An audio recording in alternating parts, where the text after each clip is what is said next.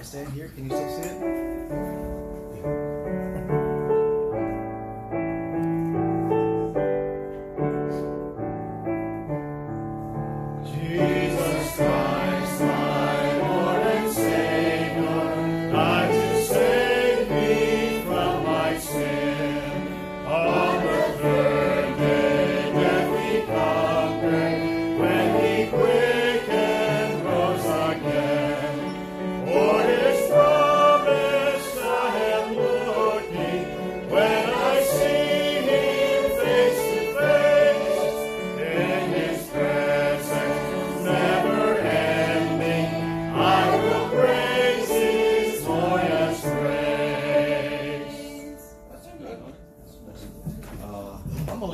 Nathan, can we sing that one time when at 10:45, and then the ladies will have a special, and then but you can dismiss your church after you do this course at 10:45. Okay. All right, let's pray. Thank you, Lord, for letting us be in church. We pray for your blessings and all that is done, all that is said. Help us, Father, to think of this chorus as a reality, a biblical reality, and we pray that you help us to be fit for you when you return. Bless the time that we have in our classes. In Jesus' name, amen. All right, kids, you may go. The rest of us who are adult kids can stay. And we will continue in chapter 4 of 1 John. Chapter 4, 1 John.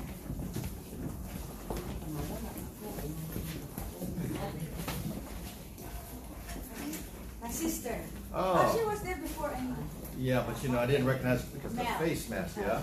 Okay. Hello again. All right, 1 John chapter 4.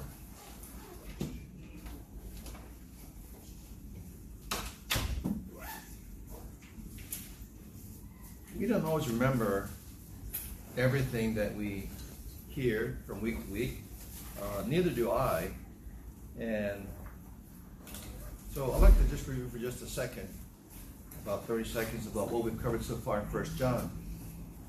1 John has been about fellowship.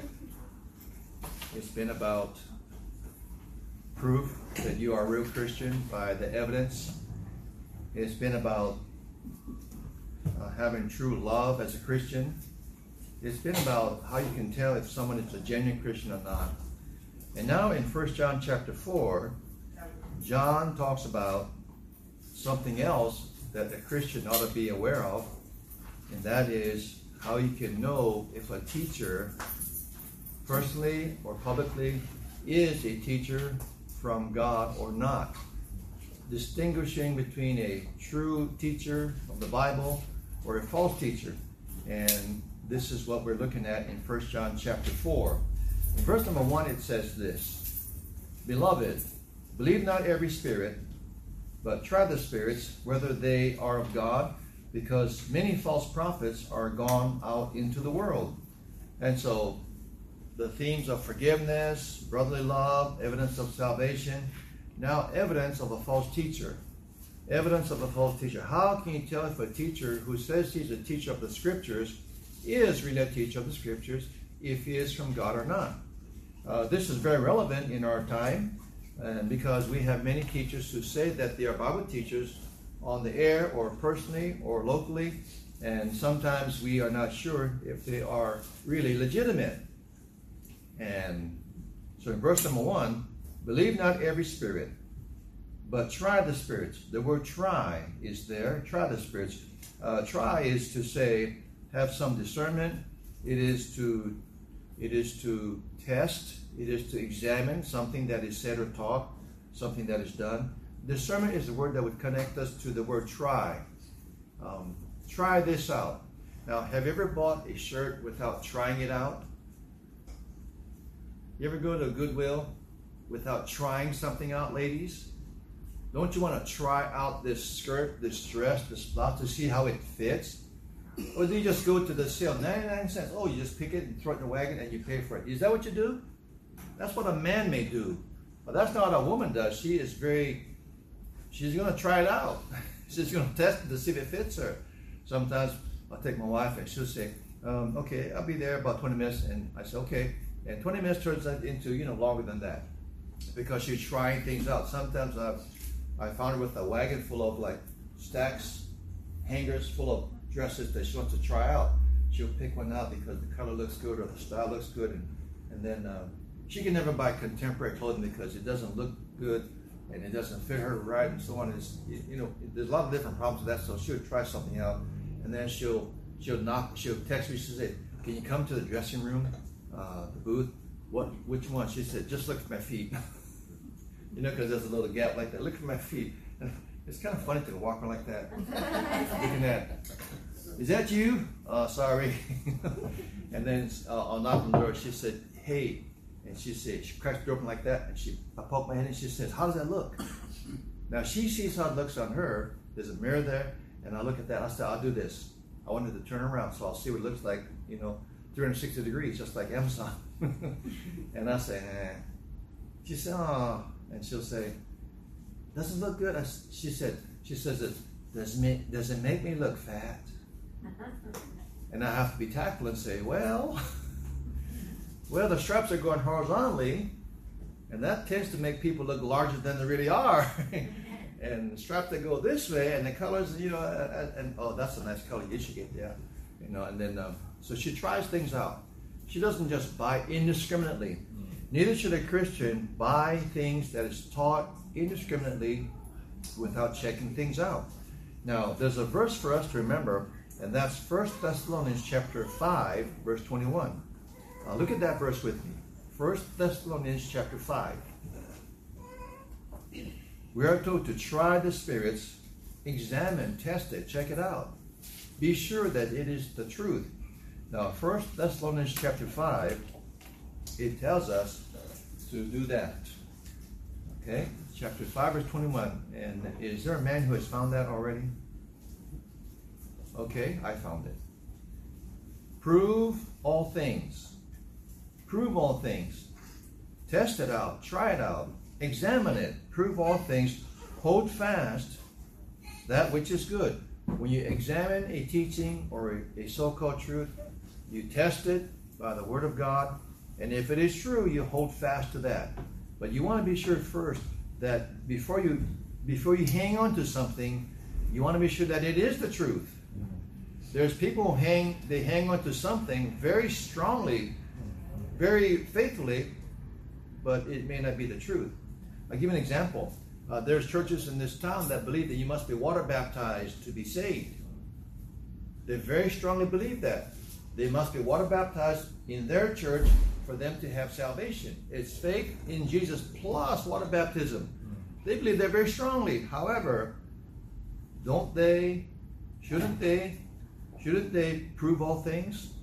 And then if it is true, hold fast to that which is good or true. And that's what the Christian does. And that's what our church tries to do for all of these years, to teach the Bible, teach the truth, welcome people to check it out by the scriptures and see if it is true. Now, a word to describe the trying is the word discernment. This is the opposite of being gullible or simple. Simple in the Bible, in the book of Proverbs, the simple man is someone who is weak in intellect. He is not wise.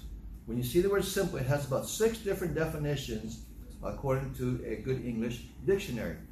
And so a simple man believes every word. Proverbs 14:15. This is a good verse. He believes every word, but the prudent looketh well to his going. Okay, a simple man, one who does not try things out, one who does not test things, one who does not examine it, he's simple.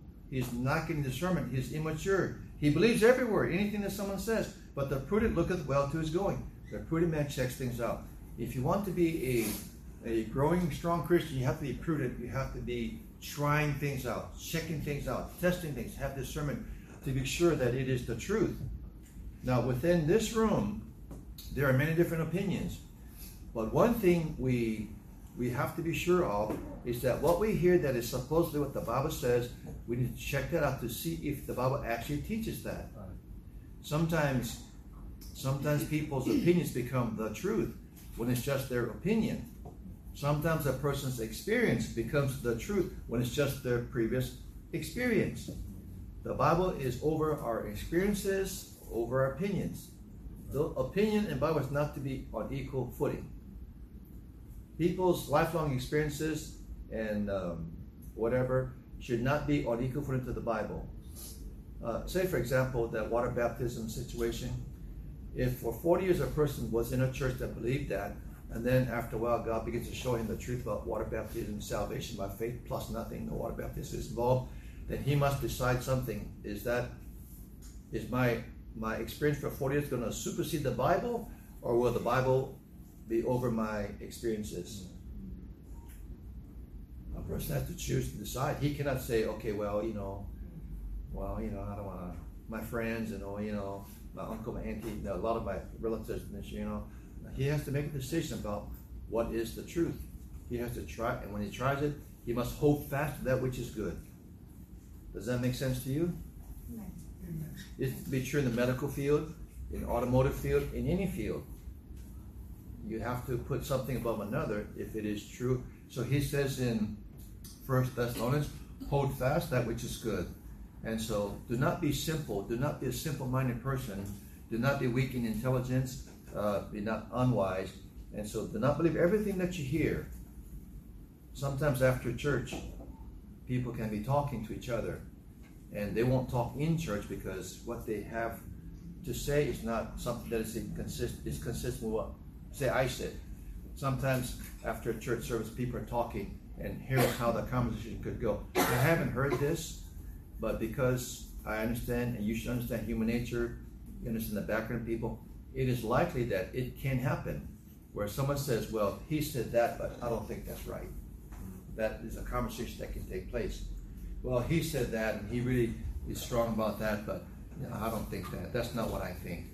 Well, fine if you don't think that, but what does the Bible say about that? Okay, what does it say? If it is like that, is your opinion over that? Things like that. Let's take, for example, as an example, the issue of women preachers. It's a big issue nowadays. The Southern Baptist Convention, which we're not a part of, the Southern Baptist Convention has had a division within it in these thousands of churches because some churches have allowed women preachers and women pastors. Rick Warren's church has now ordained, I think, 3 women to be pastors. And so for them, it's not a big issue. For others, it's a big issue because they don't see that in the Bible. And so you have that conflict there, and you hold fast to that which is good or true. What does the Bible say? You go with the Bible. What do they say? What do they feel?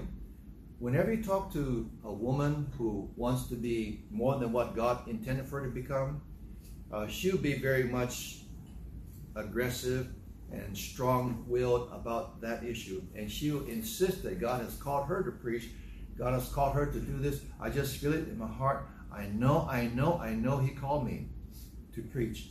Well, the question then comes into this aspect of, well, how do you know God called you to be a woman preacher? Where's the scripture support? And they don't find any. But they just feel like God spoke to their heart. That's an emotional thing. It's a subjective thing. So you have to hold fast to that which is good and not believe everything that you hear. And you can have your own heart deceived into believing that God called me to preach as a woman. The Bible does not bear that out. Therefore, we go with what is good, the truth. And so he says in verse number 1, Beloved, believe not every spirit, but try the spirits, whether they are of God. Which means sometimes a spirit is not from God. And the issue here is not just shopping for clothing. The issue about discernment and trying things out is not about trying that, or when you go to the grocery store, you take up the produce, pick up the apple, you feel the apple or the cantaloupe, you knock on the watermelon. That's not the kind of trying that we're talking about here. But you do have to be discerning about that. You don't want to get bananas that are just all black. What is black bananas good for besides banana bread? It's not good for eating. And so you look at meat, it looks gray. What does that mean? The steak looks gray. Or if the pork, when you poke it, it speaks back to you. That's creepy. So you have to be discerning. You have to try things out. But this is not that. This is about something, he says, try the spirits. So this is a spiritual issue. It's a biblical issue he's talking about. It's not just about comparing prices when you shop. This is about checking out spiritual things. Now turn to Acts chapter 17. Now, every once in a while you have to turn to the Bible Acts chapter 17 in a Sunday school lesson or a Bible lesson, because we're going to the Bible for our biblical education. All right, Acts chapter 17. The issue is more than material. It is spiritual, because he says, try the spirits. Chapter 17 of Acts. Here's a good verse, verse number 11. Back up to verse number 10. And the brethren immediately sent away Paul and Silas by night unto Berea, who coming thither went into the synagogue of the Jews. These men in Berea were more noble than those in Thessalonica, in that. Now notice that he says these men were more noble because of one thing. This is a comparison. The other men, Thessalonica, they weren't so noble. Why? Why were the Thessalonians or the Bereans more noble? Verse 11.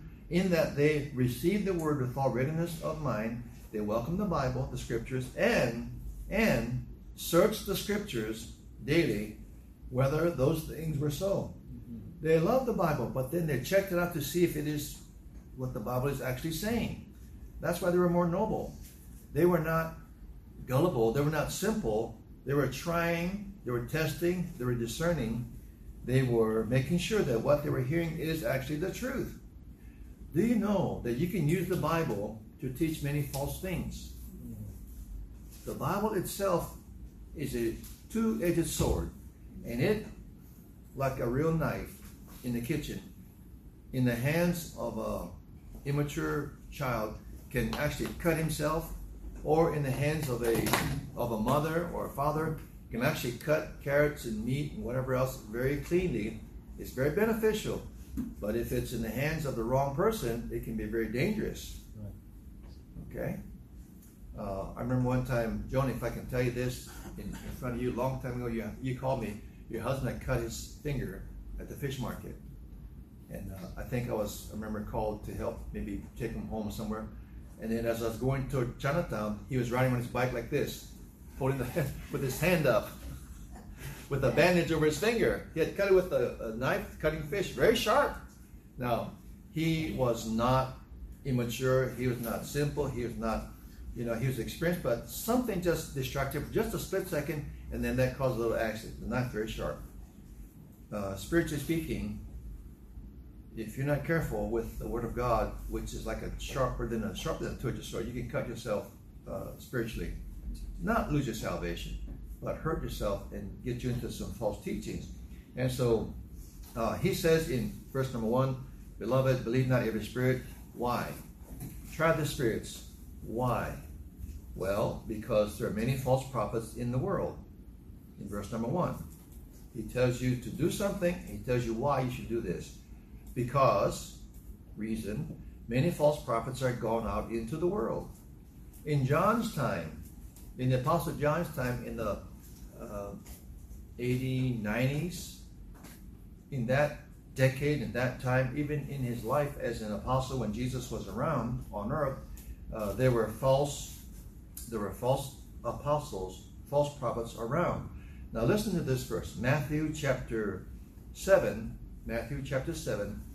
in Jesus' time, which would be in John's time, in the early parts of his ministry, in John's time, in Jesus' time, there were false prophets. Matthew 7, verse number 15 says this.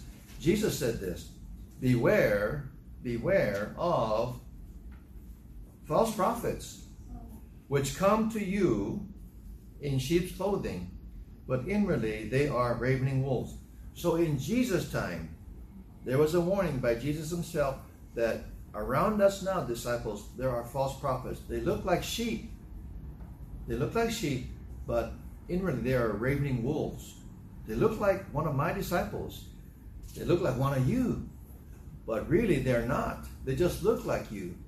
They're wolves in sheep's clothing. They're deceptive. You can't tell. That's why John talks about trying the spirits. Okay? Now, in Peter's time, listen to this one, 2 Peter chapter 2, verse number 1. But there were false prophets also among the people, even as there shall be false teachers among you, who privily shall bring in damnable heresies. So when he says these words, he's also reflecting what John says, beloved, believe not every spirit. The issues are spiritual. The issues are deadly because it affects the soul. It affects the eternity of a person. It affects the life now of a believer or others. It's a spiritual issue. False prophets are coming into the world. Even as there shall be false teachers among you, who privily shall bring in damnable heresies, even denying the Lord that bought them, and bring upon themselves swift destruction.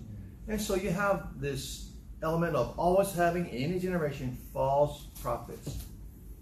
Now, what about in our time? In Jesus' time, false prophets. In Peter's time, false prophets. And he says, there shall be false prophets among you. He didn't expect it to stop. He did not think, after I'm done teaching as an apostle, that all the false prophets will be liquidated. He didn't say that. He says, they shall be. So he's very negative in that way, because he understands the nature of the battle. It is a spiritual battle. There shall be. And in our time, would it be less false prophets or more false prophets, or kind of neutral? They cancel each other out. What will it be? What is your guess? Multiple choice. False prophets will be magnified or multiplied in our time, or they will be neutralized because the truth has gone into all the world. What will it be? Well, let's see. 1 John chapter 4.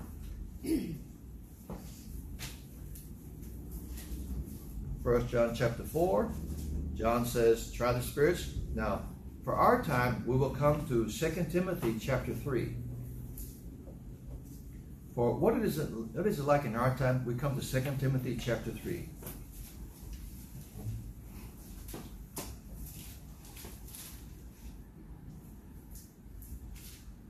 Verse number 1. This know also, that in the last days perilous times shall come. That'll be our time, the last days before Jesus returns. Now, verses 2 through 8 is a descriptive list of the conditions of the last times, or the last days, or the perilous times. But look at verse number 13. Look at verse number 13. But evil men and seducers shall wax worse and worse, deceiving and being deceived. So in the end times, in our time, it is more. Before the Lord comes back, it'll be more confusion, more deception, more people deliberately trying to deceive people spiritually, and more people are gullible and simple and will be buying into what they hear. So much of that goes on, people being deceived, and it gets worse and worse. So one thing you do remember is, before the Lord comes back, things do not get better. Things do not get better. The Christian church does not bring in the kingdom of God. The Christian does not reform society or culture and change it to make it good. For the Lord to come back, it gets opposite, just the worse and worse and worse. It doesn't get better. So brace yourself, buckle up your seatbelt, because as you go along in your life before the Lord comes back, it doesn't get better spiritually. Now, in a pocket, in a section, here and there, in a church, in your personal life, you can have a really good, strong spiritual life, and that can get better and better. But overall, it doesn't get better and better. You may as well accept that, because it doesn't get better. More deception takes place. More corruption takes place. And I don't want to sound depressing today. Every time we come, oh, so bad, so bad, so bad. We're just going through the Bible, and we are being told that this is what it's like in the last days. Okay? So do not expect great spiritual revivals across our country or around the world. As a matter of fact, expect great deception around the world. And so our time is like that. The safeguard against this, against being deceived, is in verse number 14. It's verse number 14, where you find that it is by sound doctrine we are being kept safe from being drawn into false teaching. And many self-appointed teachers and prophets go about deceiving gullible people. Now let's talk about that for just a second. Who are the gullible people? Who are the simple people that are the ones who are eating what's being given to them? Who are these people? Would there be people who are in the Word of God and they're growing and they're learning, they're getting strength? They would not be the targets usually. That's not the group that is going to be following the false teachers. Who would the group of people be overall that are likely to be deceived and being taken in by slick teachers? Well, apparently it's going to be those who are not grounded in the Word of God. Those are the ones. And that's pretty obvious. And so the protection, of course, is sound doctrine, and you would get that by being consistent in your spiritual growth and in the church that you go to and in growing and being faithful. All of these things work together for our consistent, systematic growth in the Bible. And so hit and miss, learning hit and miss, you're going to miss more than you hit. You have to be consistent. Now go back to 1 John chapter 4 and verse number 2. This is the message that John warns his people about. It's directly connected to Jesus Christ. 1 John 4 verse number 2 says, after he says in verse 1, false prophets are around us, verse 2, hereby know ye the Spirit of God. Every spirit that confesseth that Jesus Christ is come in the flesh is of God, and every spirit that confesseth not that Jesus Christ is come in the flesh is not of God. And this is that spirit of Antichrist, whereof ye have heard that it should come, and even now already is it in the world. All right, so you have exactly, specifically what it is that he warns them about, the teaching about Jesus Christ. And these teachers are saying that Jesus Christ did not come in the flesh, that he came only as a spirit, and that he did not really walk physically on the earth with the apostles, he just came spiritually. And so that is the confusion thing and the false doctrine that's being taught by these false teachers. He's not God in the flesh. And people are believing that. And so it makes sense that people would believe this, because look at verse 4. Ye are of God, little children, and have overcome them, because greater is he that is in you than he that is in the world. They are of the world. Therefore speak they of the world, and the world heareth them. We are of God. He that knoweth God heareth us. He that is not of God heareth not us. Hereby know we the spirit of truth and the spirit of error. Now what is he saying? He's saying when a false teacher comes by, he will have an appeal to certain people because it is of their own kind. But when the children of God hear this appeal, it doesn't appeal to them because it's not of their kind. It doesn't ring true with them on the inside. What they're saying, wait a minute, that doesn't sound right. It's because it's a different kind. And so because the world has its own way of thinking, they will accept something that sounds like it is the truth. So these false teachers are teaching something, it's attractive to people who are not of the truth. Those of the truth would say, wait a minute. And that's how this all plays out overall. And so we are not going to follow and swallow what is being taught by these false teachers about Jesus Christ, because it just doesn't fit. And so the idea here is its own kind. Of the world, ye are of God. They are of the world, we are of God. We're little children of God, they're not. They are of the world, we're not. Therefore, verse 5, speak they of the world, and the world heareth them. Therefore, you'll always have a receptive ear from people who like to hear that because it just makes sense to them. That makes sense to me, that they would receive that kind of teaching. Now, in verse number 4, we have something that safeguards us from the false teaching besides the sound doctrine. In verse number 1 Timothy 3:14. Let me go back to there, please. 1 Timothy 3:14.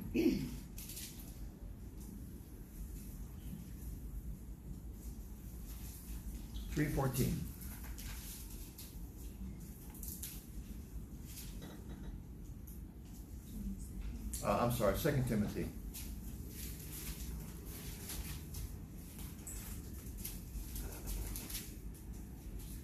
2 Timothy 3:14. After he tells you, verse 13, evil men and seducers shall wax worse and worse, deceiving and being deceived. He says in verse 14, safeguard, protection, but continue thou in the things which thou hast learned, and hast been assured of, knowing of whom thou hast learned them. Now he's talking to Timothy, but he's also by extension talking to us, Christians.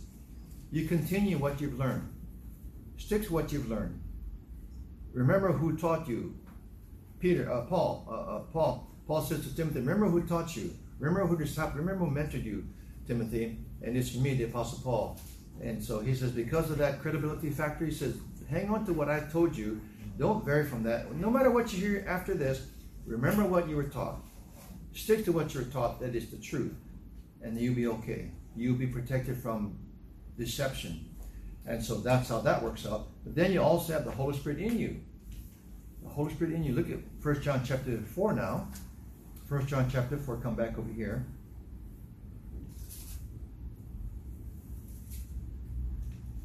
Verse number 6. Verse number 6. 1 John 4:6. The second way to safeguard yourself from error, spiritual error. We are of God, verse 6. He that knoweth God heareth us. He that is not of God heareth not us. Hereby we know we the spirit of truth and the spirit of error. And that is because we have the Holy Spirit in us. Greater is he that is in you. Verse 4, than he that is in the world. The Holy Spirit in you is greater than the spirit of the Antichrist, spirit of the false teachers. And so we have that in us. And because he's in us, he always leads us into truth, doesn't he? John chapter 16.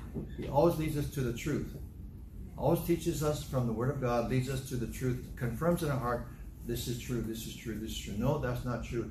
They're using the Bible verse incorrectly. They're applying it wrongly. This is the truth, this is the truth. The Spirit of God inside of us leads us to the truth, and it protects us from false teaching. And so you want to be careful about what you hear, John says. Now, it is very normal for people to gravitate toward other people that is of the like mind, or like let me put it like this. If you go to New York City, you will always have segments of New York City that reflect a culture. For example, you have a little Italy. You have a Chinatown. It's a big Chinatown. Chicago has a Chinatown. Pittsburgh has a Chinatown. LA has a Chinatown. Hawaii has a Chinatown. And what is this Chinatown thing all about? It's about people from a culture, from a part of the world, and they now in someone else's world, someone else's country, and then they have deliberately try to live together, close together, have stores that sell the same kind of fruit from their old country. They're bound together by culture and by the language. It makes sense. Christians bind together because of the spiritual culture, because we want the Word of God to be our foundation and our what we build our life on. And so we gravitate toward that. Other people who are of the world, then they gravitate not like we would. They would gravitate to what they want. There's a thing called a nightlife. A nightlife is to express that people of this world, they like to party at night. They can't wait till Friday night to come, or Saturday, because that's when they can really let loose and party and had a heartbeat to go to a party and go to the bar or to the different kind of scenes. And there's plenty of that around for people who like that. Well, who goes to that? People who like that kind of stuff. Who doesn't go to that? Probably old folks like you and me.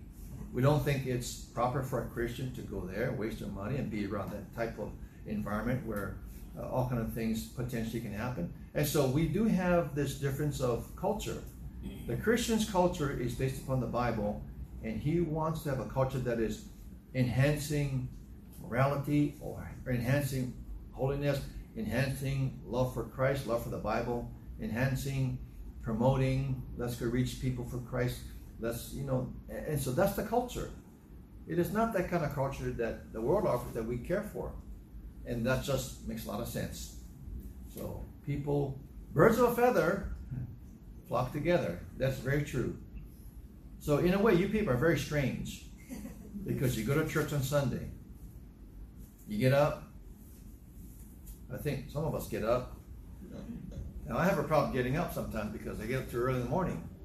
The last 3 or 4 nights I get up 3 o'clock, 3:30, 4 o'clock, and I just, and my eyes are still shut, but my brain is going on about whatever. Sometimes it's a dream, and then I'll get up, get out of bed, and I'll go get a drink of water and go to my desk and sit there, and I'm thinking to myself, why am I up at 4 o'clock in the morning?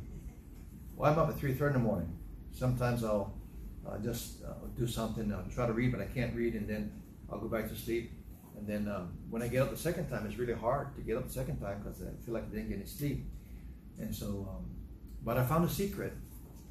I may have told you the secret. I'll tell you the secret again. This works. I get a pinch of salt. Actually, I shake salt in my palm, about a pinch worth. I do this. I lick it, and I drink water. And then it's about a half hour before I go to sleep. And then I go to sleep. I sleep all night long. Last night I did that at, I don't know, 11:30. I did that thing. And then I woke up at 7:15. It was a good night's sleep. Don't ask me the medical reason. I don't know the medical reason. But it does something to the body. What does it do? It regulates the fluid in your cells. That's what you've read. Yeah. And whether it's true or not, it works for this old horse. And you can mix the salt in the water. You don't have to lick it off your hand. Well, I wash my hand. But if it wasn't washed, the salt disinfects, doesn't it? So I'm covered. And I've tested it. When I don't do that, I get up early. Last week for 3 or 4 nights, I get up too early. And it's horrible. And I'm thinking, well, but I did eat cookies and milk.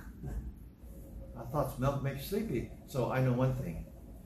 That other one works. The salt works. Doesn't mean you have to try it. It just works for me. And so, what has that got to do with what I'm teaching?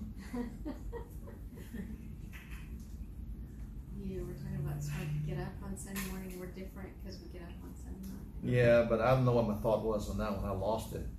Our culture? Or our culture, yeah. I still don't get it, what I was saying. Strange people get up on Sunday morning in the church. Oh, yes. Strange people like you Christians, you make the effort to get up, even though you're dog tired. And I'll be truthful with you. It's rare that a person has got a good night's sleep on a Saturday night before they come to church. It's rare. Most people have things going on. It could be because of work or other factors, and they don't get a good night's sleep. They need 8, they get 4. They need 6, they get 3, whatever. And they get to church out of duty, responsibility, all of I should. And then when they get here, they're still tired until they get their coffee. But then they're still tired. But after a while, the Lord begins to work on them, speak in their heart. And even though they're like this, they're still listening, I think. They're multitasking. And, so it is appreciated that people make the effort to be in church because you're of that kind. You want the Word of God, so you make the effort to come. That's a good thing. And after the church is over, service over, you go home thinking, oh, it's glad I came to church. That's how it always works out. You feel better after you've done the right thing. You don't do something because you feel like it, but because it was the right thing to do spiritually. In other aspects, you can do something because you feel like it. It's not a big problem, not a consequential thing. But for this, you do it because you want what is spiritual. Now look at verse number 7. I need to hurry. I got 2 minutes left. 1 John 4, verse 7. Beloved, let us love one another, for love is of God. Everyone that loveth is born of God, and knoweth God. He that loveth not is not of God, for God is love. In this was manifested the love of God toward us, because that God sent His only begotten Son into the world, that we might live through Him. Now, this is about love now. He talked about false doctrine, how to discern. Now he talks about, once again, for the 3rd time, he's talking about love. Love is of God. Now, I need to stop here, but I need to tell you this, as I stop to tease you. Love is of God. Does this mean that any kind of love is of God? It does say love is of God. The response, the reaction, the conclusion is, well, if you just have love, that's from God.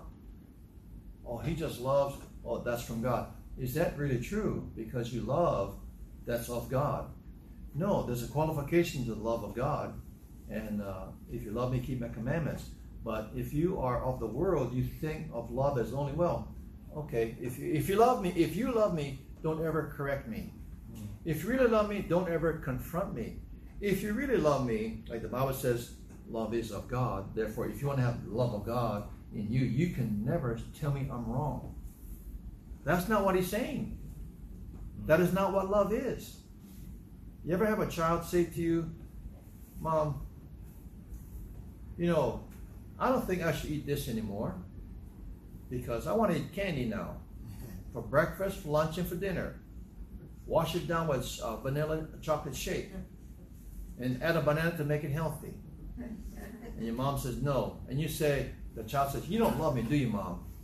No. That's totally backwards. I need to spend some time on this one.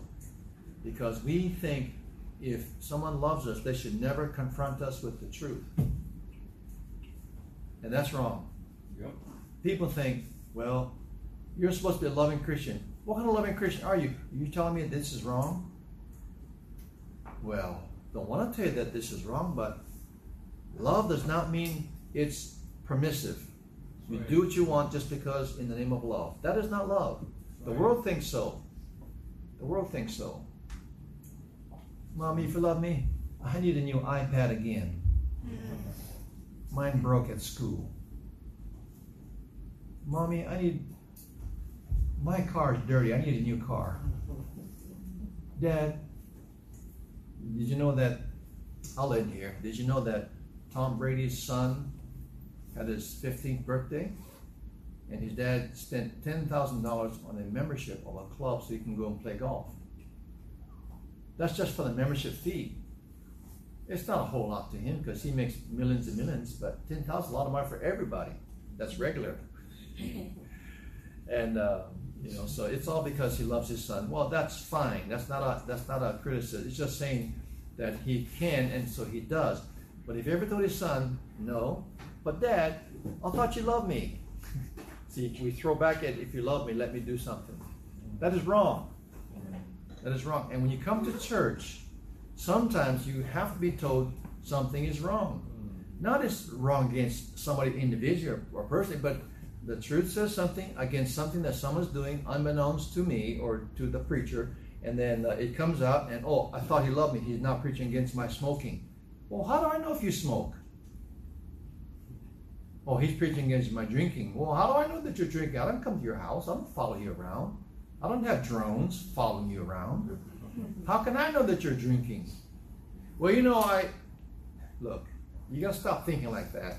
Because it's not anybody. It's what the Word of God says, and it's us who come to church regularly. We want what the Word of God says. Amen? Amen. We want it because we need to change to be more like Jesus Christ, period. All right, we need to stop. Let us pray. Father, thank you for letting us have time to teach the Bible, and we pray that it will be helpful to your people. I pray in Jesus' name, amen.